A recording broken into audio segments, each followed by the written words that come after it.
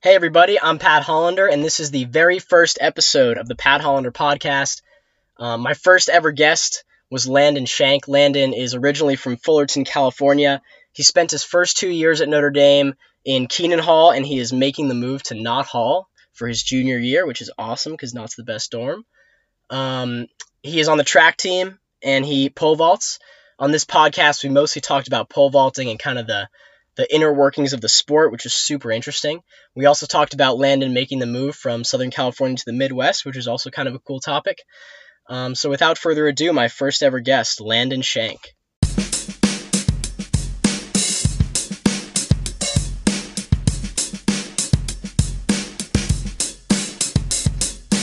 So we're here in Fullerton, California, and this is my first guest ever on the podcast, Landon Shank. He is a junior at Notre Dame. He's a pole vaulter, a track star. And we're just going to talk about track, talk about school, talk about your background with pole vaulting, which is kind of interesting. So first, I want to know, why in the world would you ever choose pole vaulting? So you're like an athletic dude, you play sports growing up, and you decide, all right, I'm gonna play this sport where I run really fast and stick a pole in the ground and get over a bar. Like, why did you choose to do that? That's exactly what my thought process was when I chose pole vaulting. Just sticking poles in the ground. No. I mean, it wasn't really my choice at first. My brother got pulled into it because our coach asked him to start out. And I was in 8th grade, so I wasn't even able to start doing it full time. But all of a sudden, he told me to go out for a couple practices, and I hated it. It was terrible. Those first few weeks were not fun at all. But high school came around, and I started doing it consistently. This was after, football and soccer season. I played 2 sports freshman year. And so, yeah, getting started, I really only had a couple weeks to get ready for the season. But honestly, once the first meet hits, after that, it's a lot of fun. Once the bar goes up and you make your first bar, there's not a lot of things like it clearing over a bar. Obviously, it gets higher and higher. I cleared 8 feet the first time. It's not very high, but it gets better. It gets better. Was there a moment where you were like, all right, like, I think I'm actually pretty good at this, and I might want to do this for like a long time? Or was it always just kind of like, this is really hard and I'm getting better, but I'm not sure, we'll see? Well, for the most part, every step of the way, as far as my coaches were concerned, I didn't know much about it to start out, but from what they were telling me, I was hitting all of the checkpoints and strides that an above average pole vaulter would hit. Usually they say in your first practice, if you can jump your height, then you're doing pretty well. And I was able to do that. I was able to clear 8 feet my first meet, which, obviously there's people listening, they don't know anything about the height conversions. It's hard to get into that. But what's the world record? Let's lay that out there. The world record is 20 feet 2.5 inches. That's the French dude, right? That's the French dude. He's my size, so he's that's kind of a baller. Unbelievable. But yeah, we'll talk about that later. Yeah. It's hard to explain why, but sometimes, I feel like in anything you do, sometimes you can just tell when somebody's got it. And luckily, I was able to catch on relatively quick and ended up doing well my first season. And so, yeah, after freshman year, I cut out football, so it was just soccer and track. And so I was able to spend a little bit more time on both of those. But that's when the love for it started, Was there something was there one thing that you loved about it, or was it just because it seems satisfying, like you literally get over a bar? Yeah, I guess in a way you could compare it to scoring a goal in soccer, but I think the thing with pole vault is the fact that going higher and higher, each one of those PRs, which stands for personal record, that's track terminology. Every time the bar goes higher, in that sense, you can't compare it to anything else because you can score as many goals as you want, but, how do you say that one goal is better than the other? Right. But that's a good point. Once you PR, you know that, okay, that was better than any jump or anything I've ever done in this sport. And so that's a lot. It's different in that aspect. Yeah.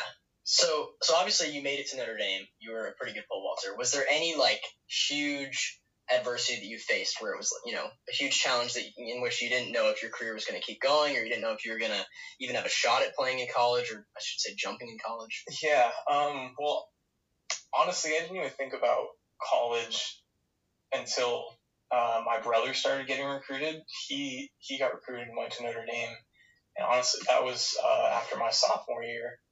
Or no, that was before my sophomore year, right before my sophomore season of high school is when he was getting recruited. And that was really the first time I'd ever thought about college. That was the first time I ever really thought about where I wanted to go and where I genuinely wanted to play sports in college. But honestly, it was always more about grades. Junior season came around and I jumped 15 feet. Again, it's difficult to explain, but that's good. That was the walk-on mark for Notre Dame. And so I knew I could get on the team as long as, grades were a factor, which did not end up being an issue. I was able to get in. Obviously, I was recruited. But then the big kicker was going into my senior year, I was expecting to jump super high, in my mind, naturally, I want to. But, going into season, I ended up hurting my back, and I was supposed to be out for a week maybe, which, I don't know, after a couple weeks, that turned into a month. After a month, that turned into 2. We started getting tests and all that done, and I ended up sitting out for 3 months right before season ended. And I even at one point was pretty certain that I was not going to jump my senior year. And at the time, I really didn't think it was that big of a deal, but I don't know. Going through the season, after having 3 doctors telling me that I shouldn't pole vault, we got through it. I ended up PRing. I went to state. I didn't walk at my graduation because I was at the state meet. It's dedication. Yeah, no, it was fun. I enjoyed it a lot. I ended up PRing. So did you just push through it? Was your back really hurting? No, it ended up getting better. I wouldn't have pushed through it if I couldn't. Right. It ended up getting to a point that I was able to manage it. And honestly, looking back now, I don't know what I would have done going into college if I hadn't vaulted my senior year. I think that would have set me back tremendously, and so that was a huge turning point. Yeah, I mean that's a great little story. It was wild. It was it sucked for a while, but after all that, it was really cool. All right, so one other thing that I've been wondering for a while, because you look up all these pole vaulters and you look up that French dude we talked about, and these are not 7 foot tall jack dudes. These are 5'11", pretty strong guys who somehow jump 20 feet. And so my question is, what makes a really good pole vaulter? What is that defining characteristic that makes a good pole vaulter? Because it seems like they come in all shapes and sizes. Yeah, we're gonna teach the folks about pole vault today, I guess. No, I mean, for the longest time, there was a stereotype that you needed to be tall and lean. And I mean, I could go into physics and all that stuff for days, explain why, but we'll keep that for now. For the longest time, that was what really good pole vaulters were. And then more recently, I think, as time goes on, things change. I think the model more so now is slightly smaller, but I don't know. People who are very fast tend to be really good at pole vaulting. But to answer your question, another very distinct thing about pole vault is to be at the professional level, you either have to have that innate just fearlessness, or else you will not make it. You can train and practice all you want, but there's something that the best have that the others don't, and it's just it's hard to explain when you've never pole vaulted before, but from personal experience, being able to grip a 16-foot pole, run as fast as you can, put it down into a 9-inch deep box, and to jump into that with no regard for your safety or well-being.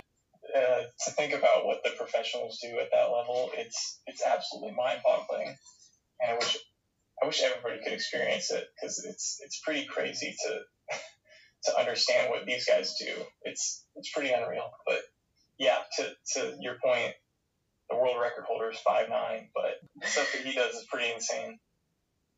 Yeah, it's wild. And I guess it gets tougher as the pole gets larger, right? Because like it must be tough to aim it. You know what I mean? Yeah, that's the right word. Yeah, it definitely is. Because I mean, the professionals are holding on poles that are 17 feet long, and to be able to jump into a pole of that size and that stiff, and to line it up every single time, and not everybody does line up every single time. Things can go wrong, but I don't know. To be able to do that is just, it's unreal to me that people are able to do that. Yeah. So obviously, like Nate Richards, I don't know anyone listening, they might not know who that is. Yeah, the fearless leprechaun. He's our incredible pole vaulter from Notre Dame, the school record holder. He is a prime example of the insane quality that you have to be a really good pole vaulter. He grew up skating, and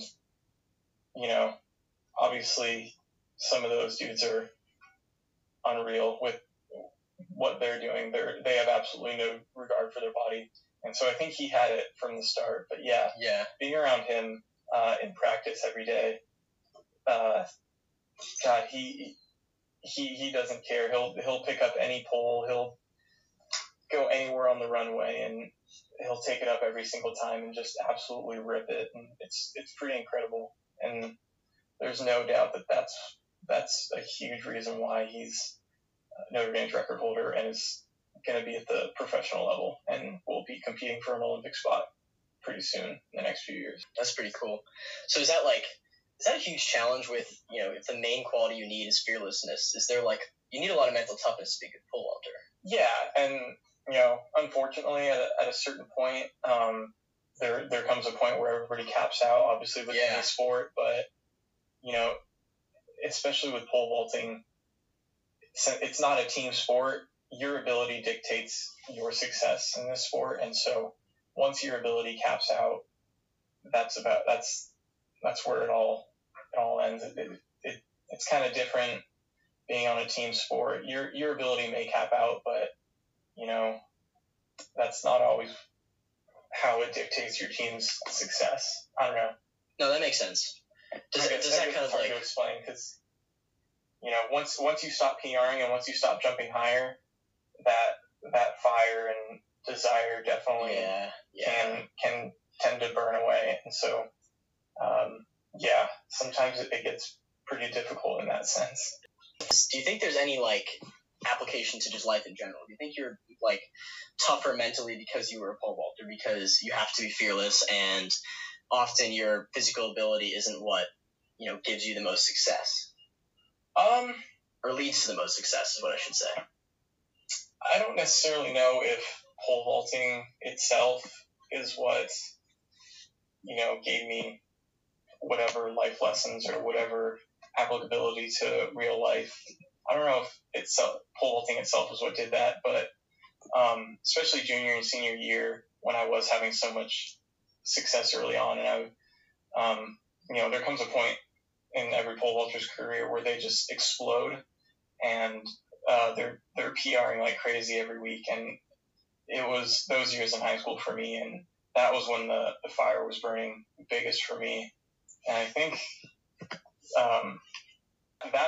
that was really when I learned how to discipline myself and how to, I don't know, that's just really where I learned to grind, I guess, for lack of a better word. Yeah. You know, cliche, but like, I don't know. Before that, I really didn't know what it was like to push yourself or to force yourself to, eat well or skip out on certain events that friends are having because, you have track meets the next day. It's just those little life lessons that you learn along the way, and that's where it came from me. And I think that's where I got the most real life applicability, because I learned what it means to push yourself, and not necessarily just physically, but mentally, or what have it, in any aspect of life. I think that's where I got it from. Yeah.